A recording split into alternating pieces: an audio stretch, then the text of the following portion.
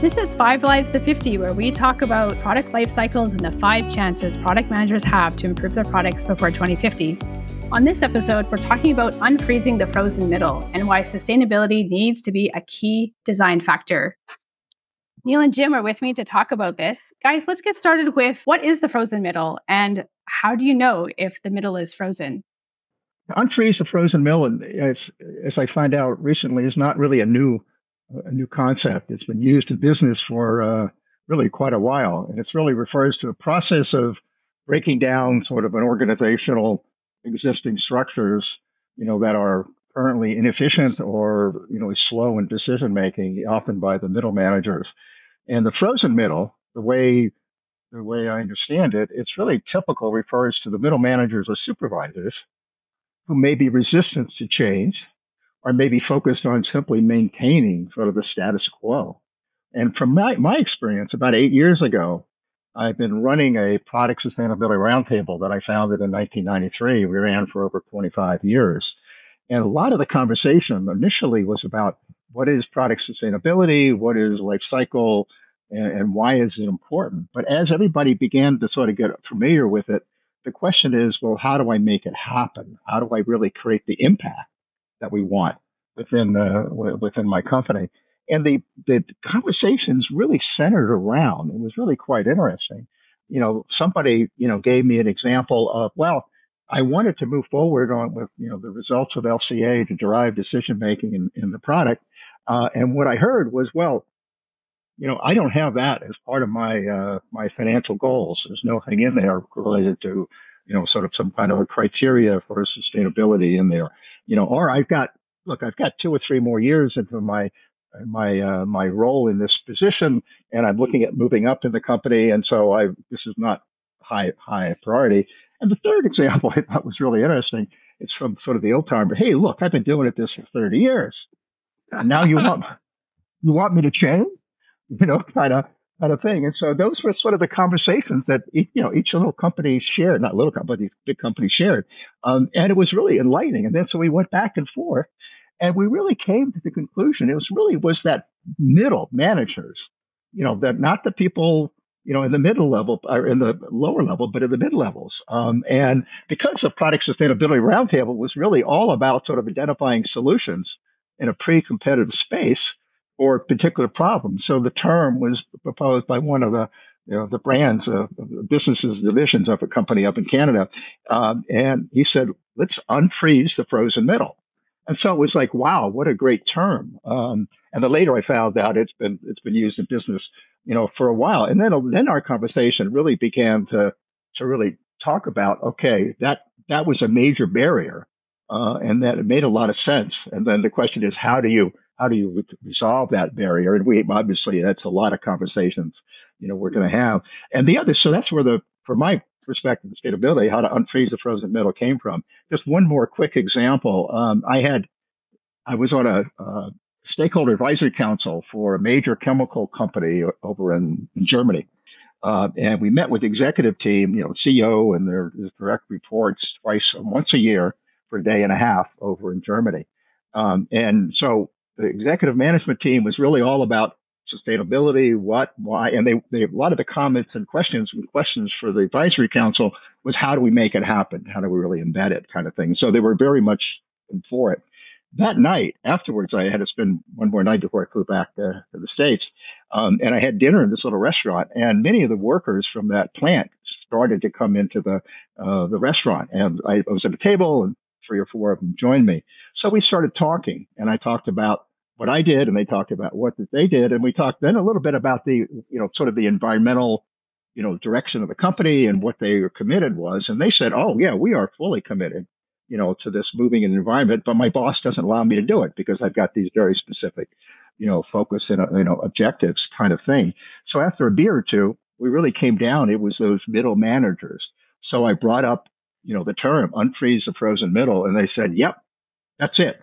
That's where we need to work on." So it really has hit home. So I think I'm beginning to understand the what and the why, but how. And so the question is, how do we unfreeze the frozen middle? So that would be my part of the answer, Shelley, about what do we think about the frozen middle and what is unfreeze the frozen middle. Neil, tell me what your perspective is on unfreezing the frozen middle and maybe how to identify it. If you ever go to your boss with a presentation saying, this is what we need to do, and the answer is, it's very interesting, you need to do more research on it, right? Or the answer is, yes, this is super thrilling. This is a great insight. But we have a lot of priorities at the moment. I think this is a symptom of a frozen middle.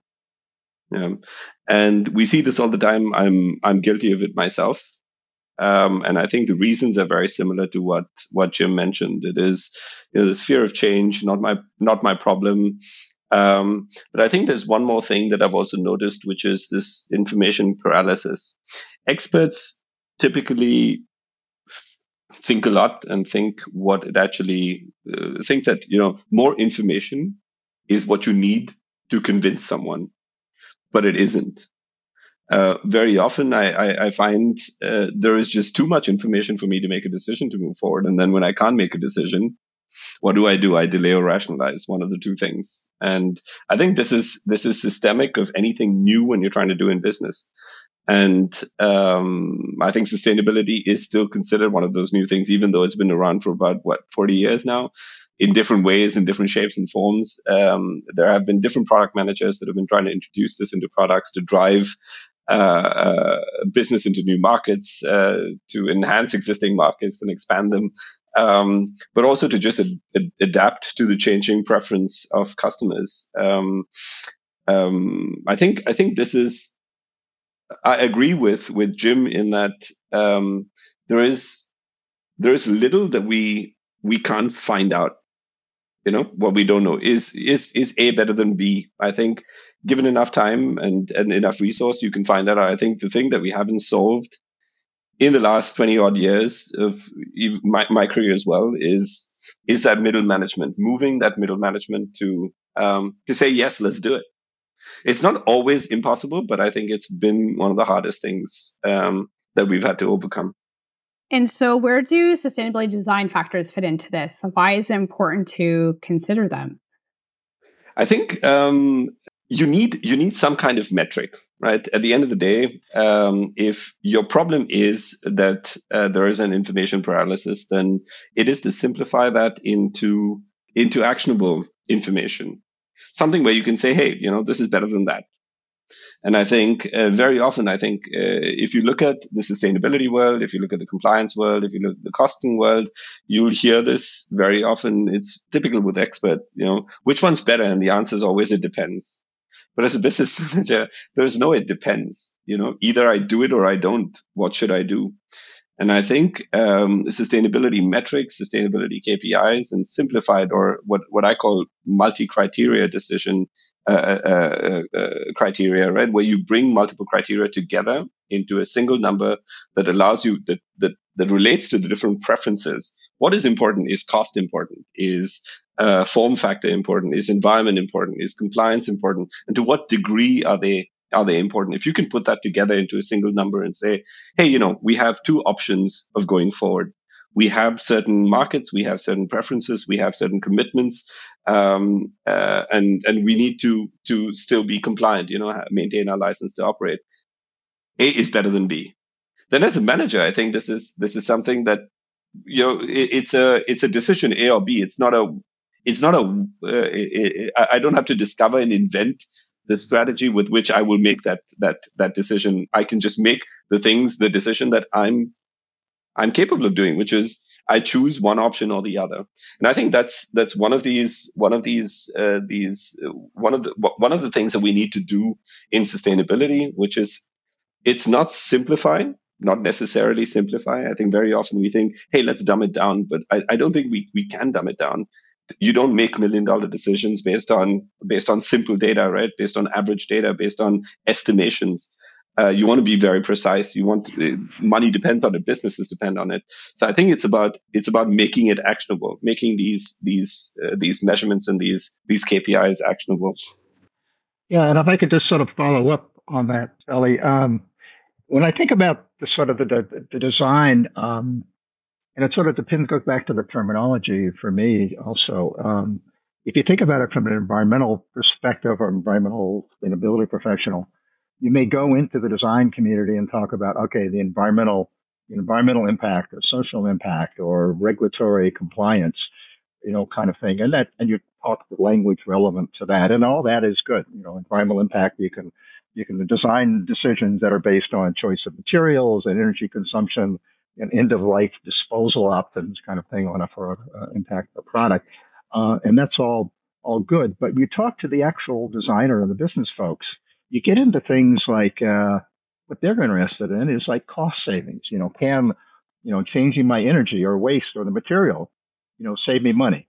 Or, from an innovation standpoint, taking about sustainability, is it a way I can sort of innovate differently, or maybe create a new business opportunity? Is sort of another way of thinking about it. And brand reputation. I mean, I was talking to a gentleman yesterday from a major power tool company, and he was talking about a lot of the conversation really relates to reputation. And he described his customer. It was a little different for me. The customer is the big box, home repair, companies, and they're clearly involved with asking questions of the product providers that sell in their stores things related to sustainability. So they're getting a strong customer demand, which I think is wonderful. But the consumer, you and I, who buy the tools, that are not as interested in it. They want to be able to drill that hole or cut that wood as fast as they can. So the messaging to the customer, to what's sort of the big box companies in the world is one thing. And then the messaging from the company that puts on the box to sell to you and I is a different story. So there's this brand reputation, but it's related to one way to their immediate customer and the other way to communication to the end user. And so there's a communication that all talks about the brand reputation. And these are all key part of that, decision factors.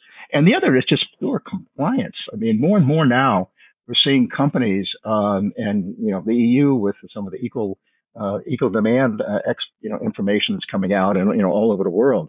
There's a lot of requirements now, and so you could think about from a business standpoint, I need to make sure my product is compliant, to allow me to have competitive and then comply with the rules. So these are the kind of things that I think, are sort of, you approach it from an environmental perspective, but ultimately it's the decision maker in the business side. You have to sort of speak their language and go back to you have to learn to speak the language of the user or the people you're trying to convince. Right now, there is 33% of people are willing to spend 25% more for products that they perceive are more sustainable. That number 10 years ago, when we clocked it, was 0. And I think a lot of it is because we see there's a next generation that's coming of age. They're coming into higher levels of management, but they're also the ones that have more money, right? They're after the boomers. This is the next wave. It's our generation, my generation, Shelley, your generation, and this is important to us. And if you look at millennials, who are just entering the workforce now, it's important to them even more than us, right? And so I think there is a very significant change in market preferences, and I think it's also important to keep in mind that when we say we're willing to pay 25% more for things that are more sustainable, this is also at the higher end of the market, right? So that's where there's more margins. That's where, even in times of recession, where there's fears of recession going forward, what never changes that, frankly, and it's not something great to say, but the rich people don't get poor. And they're the ones that will continue to spend. So I think in terms of whether sustainability should be one of those criteria, I think it's too late to be asking that question anymore. The question is just how can we get it? How can we embed it into the criteria that we're currently using to make decisions? Following up on Neil's comment there, I think the younger generation is clear. I mean, we can see it over the last 10 years. I sort of represent the older generation, Neil, sort of the current, and not the new generation, but there's a whole bunch of younger people, and there's an anxiety level that they see. They have a lot of conversations about the anxiety about carbon and climate change and resource depletion and all the other kinds of things. And so I agree. It's not the what and the why. I mean, I think people get that. And I really think it's got to go back to to the how, and then the scaling side of that. And I, sort of final comment, I think, is this change management to me. It's been around a while. There's a Tim Booster from had developed this, back 20 years ago, kind of thing. But I find it to be very useful. And when I present this to senior managers in companies, they say, yeah, and they have an example where they wanted to make a major decision, sometimes to include sustainability or not, but they didn't have all of these five. So you need five things. You need a vision. What does success look like? And if you don't have a vision, you get confusion. You need skills. You need the technology. You need the soft people skills. And if you don't have skills, you get anxiety. The third one was incentives. You need KPIs, bonuses tied to the KPIs. And if you don't have incentives, you get a gradual change. And you need resources. You need people, money, outside support occasionally. And if you don't have those resources, you get frustration. And finally, you need an action plan. What, who, when, how, kind of thing. And if you don't have an action plan, you get false starts. And so more and more, every time I talk to senior managers and companies, do SWOT analysis and help them understand sustainability, we say, the actual, the action that we want is really to make sure they get these five things in place to really achieve the change that they want. Otherwise, it's just a lot of conversations, a lot of pilot work, a lot of, as Neil said, we have to gather more data, information. So that's the kind of thing that I think you need all five, and then you can get change. I couldn't have said it better. You guys have painted a really clear picture that there is clearly a market preference out there for sustainability, and yet still there are different factors driving decisions, and maybe where product managers are talking to other people, other things are driving those other people's decisions. What are some tools or ideas that product managers need to think about to convince others of the importance of sustainability design factors? And going back to this concept of unfreezing the frozen middle. To me, there are a variety of different strategies and tactics that a product manager can take. But over the years of interacting with companies and sort of explaining what sustainability is and why it should be embedded into their product development and commercialization processes, there are two that stood out to me. And one I talked about a little bit earlier in the podcast about change management. You need to have when you look at change management, you got to look at things from having a vision, skills, incentives, resources, and an action plan. And that's sort of more of a soft skill kind of a thing, but it's important to really drive change. And when we talk to senior managers in a company and we explained that to them, they really said, yeah, they always had one example where one didn't apply. So I don't want to go through that again, but I wanted to sort of bring that back. That was part of the our earlier conversation. The one that I would like to speak to is, communicating the benefits in the language of your audience. And this is something that we've been picking up on. We've developed a 2x2, what companies are interested in is growing revenue, enhancing their brand, reducing cost, and mitigating risk. So when you think about talking to the various business managers in the company and the product manager, specifically, you really need to speak in their language. And I'd like to give you sort of like three quick examples. One was we had a company with a big multinational company headquartered in Connecticut. And we met with their eco design, with the environment, health, and safety group about eco design. And environmental health and safety, their big benefit that they were doing is one, keeping them in compliance with the various laws in the states and regions they operate. And secondly, to reduce their costs. It really was a cost management kind of a thing. So they loved the idea. There was like 6 or 7 environmental health and safety managers in the room. And we had 2 people that were sort of representing technology, sort of the innovation center of the company. And they were quiet the whole time. But after sort of the EH&S people said, well, it's really only cost that they're concerned about. If you can demonstrate eco-design can save me money, then, they're sort of the company would be interested in it. The technical director said, well, what you talked about in eco-design, if there are some ways that I can have customers who are interested in this, where I could be increasing my revenue enhancing my brand, I would really be interested in it. So it really was, EH&S people, you really had to talk about reducing costs. The technology folks, they were really all about, brand enhancement, innovation, and revenue. So it was a whole different message. So that was a big aha to me in terms of really having to speak in the language of the actual user, not the company, but the user of that information. The second story was in New Zealand, and we've been doing this presentation on, communicating to the business managers in the company, and we went through like a 4-hour workshop. There were about 40 people in the room, and I asked him right at the beginning of the meeting of the workshop. I said, "Think about an example where you've gone to management and you had this great idea to deal with sustainability and the product, the design development process, and it was turned down."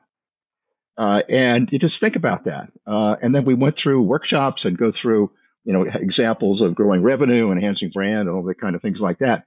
And at the end of the 4 hours, we're sort of debriefing, and I asked the question. I said, if you know what you know now, based on the language of the user, if you told your story or asked your request back, at the beginning that you talked about, you think you would get it funded? And all 40 people raised their hand. So it was just a good example of learning from an environmental sustainability perspective, the language of the user. And so those two examples, I thought, and the last one I think is really interesting. A big chemical company in Germany. We interact with them a lot, and I ask him, how do you figure out, how your work in this, sustainability life cycle area, impact the business and particularly the product development process? And he just says, after we work with them, we come back 6 months later and ask them. And they come back with lots of excellent examples of how, they won a new customer, or they, got a better opportunity and things like that. So to me, example was, just ask them was sort of a very quick story. So the outcome of all that is to really create the change to allow managers to realize their business benefit. You really need to communicate those benefits in their language, not in your sustainability language. So this is what I think is one of the key issues of getting people to change and to break down the frozen middle. I think to build on that and dive in a little deeper into the revenue part, right? So I think as a product manager, your goal is to create products that sell more. And I think what's different from the time when you used to operate, Jim, is there wasn't the kind of critical mass that we see right now. So right now, it's not so much about, where could we sell? I think it looks, we've seen this with some of our customers, where it's about a license to operate. If you're looking at the building and construction space, for example, there is regulations around which principally bar you from selling, right? So if you don't have product declarations and a demonstrable way of educating customers around the sustainability credentials of your product. In the UK, for example, 40% of the business that is done there is public procurement, and there's a regulation that's in place that forces you to have product declarations in place, right? And so I think when you plug into, hey, how do you continue to sell in these markets that are continuing to become more and more regulated? I think this becomes a very, very simple proposition, and it goes straight to sales, right? And sales is the engine of any company. If sales fears that there's something that's going to affect their ability to execute, I think this becomes one of those business cases. And another one of these is defending market share. There are many non-regulatory measures that are pushing companies to adopt more sustainable practices. Take, for example, the automotive space, right? Or even the electronic space. Here, the several companies come together. These are the leaders. Like if you're looking at electronics, you have Apple just declaring that they want to get to net zero in their supply chain by, I think, 2030. I may be wrong on that number, the date, but it came out, I think, 2 weeks ago. But there are similar declarations from companies, Microsoft and Lenovo and Dell and HP and all of these companies. They say, we want to do something. I don't know who's going to win that race to zero, but the question for upstream supply chain is who's going to be partners with them when they get there. And I think this is where it's not necessarily the regulation that applies to you, but there's a motion that has already started downstream that is pulling upstream supply chains to react to more sustainable ways of doing business and being able to demonstrate that. There is also regulations around greenwashing. So if you put these three things together, there is a clear move towards disclosure around sustainability of products and a demonstration of improvement along that path. But there's also regulations that principally say, hey, anti-greenwashing laws, right? So you already had, I think 1 month ago, there was a company in the US that the SEC fined $55 million for dubious claims or disclosures in their financial disclosures. And I think there are existing frameworks and regulations in place that are preventing companies from greenwashing now. And so unless you are intrinsically trying to change and be better and demonstrate that and have evidence of it, I think it's getting harder and harder to defend that market share. And I mentioned this in our previous call, right? There's 33% of so a third of respondents to a survey that was done a couple of months ago around the world. They were questioned, hey, how important is sustainability for you? And 33% of them said they would be willing to pay 25% more for products that are more sustainable. 20 years ago, Jim, if you remember, we talked about this and there were surveys that were done and this number was 0. People cared about sustainability and the number was about 25%, but there was nobody who was willing to pay money for it. This most recent survey from around the world said actually they're willing to pay more money for these kind of products. And this is also the highest end of the market. So I think whichever way you look at it, whether this is a regulatory perspective, whether this is defending your existing market share from others that are doing more in this space, or whether this is just about addressing a new market, an evolving market, I think these are the kind of business cases that you need to look at when you're thinking of how to demonstrate the value of your sustainability initiatives. And I think it's this, right? It's this: how do you connect the thing that is doing good to the thing that's doing good for the business, right? Which is making more money for your company. Yeah, you both have shared some really great examples that I think can increase the situational awareness that product managers can have about embedding sustainable design factors into products. For example, you mentioned that it's really important to understand the different drivers that different parts or departments or people in the teams will have. But it does sound like sales might be one of these centralizing things that everyone can get behind because everybody wants the product to sell in the end, whether it's for environmental reasons or for whoever the end user is. While we start to wrap up at the end of this podcast here, what is one thing that you would like to leave product managers with on this topic that we've been discussing? I'll go first. To me, you get all of the environmental and social issues that are facing companies. It's also some of the broader topics that people, are bring to the product manager's attention.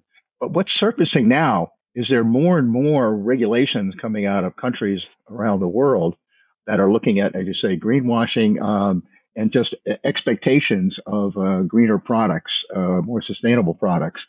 And to me, from one thing I would think the product managers need to look at on Monday morning is, what are those regulations that might be impacting my product that I've got responsibility for? Because those are coming up, and you have no ifs, ands, or buts about that. You're going to have to meet those requirements. So I would make sure that I've got good understanding of the rapidly increasing number of regulations that might be impacting my product. So that would be one thing I would think companies or the product managers should do immediately. I think there's a number around that, right? Just not to scare anyone on this show, but there's we did some research about a year ago, and there are approximately 100 new regulations or regulatory updates that take effect each day around the world that affect how you make and sell products. 100 new regulations, right? It's hard to keep abreast with these. I think there are some tools and some providers that can help you with this, but don't just think of it as something that restricts you from developing products, right? It's also an opportunity. Very often a regulation allows you to enter a market that others are not prepared for. So I think that's a really good one, Jim. I'd like to actually pick up on something that you mentioned in your second example, Jim, which is, pick a previous project that failed, that was not approved, right? I think it's a good exercise to pick a previous project that was turned down by management and reevaluate that across these new KPIs, the KPIs across the different business, whether it's sales or whether it's procurement for cost savings, and see how you would position that project. Maybe the timing was wrong, right? But how would you position that project with this new lens of looking at how does this particular idea affect revenue, brand, cost, risk, right? And see if you come up with a different value proposition than you came up with back then. Because I think just the simple value proposition of it's greener may be the right thing to do, but may not be the right thing to do, or may not have been the right thing to do at that particular time. And I think another problem with that would be maybe some of the information that decision makers needed to make that decision. How much would it cost? What would be the benefit? How does it mitigate risk? Was not obvious back then. I think if you perform this exercise, I think you might end up with a very different result. Yeah, just a real quick follow up on that, Neil. I think, exactly right. I mean, this was 6 years ago when we did this workshop in New Zealand. And there we're just early days. I mean, sustainability and environment was sort of active, but in terms of how they deal with it within the product manager's role, it was very early. So my perspective is there's new data, there's good information out there that wasn't out there, 6 years ago. So you relook at that. I think you come up with an entirely different, perspective. But you still need to speak to it in the language of the user. We hope you enjoyed this episode of 5 Lives to 50. To never miss an episode, you can follow 5 Lives to 50 on Spotify or iTunes. And if you like what you heard, have a comment, or want to share an idea for a future podcast, write to us and let us know. You can reach us by email at contact@5livesto50.com or visit our webpage with the same name at 5livesto50.com. See you next time.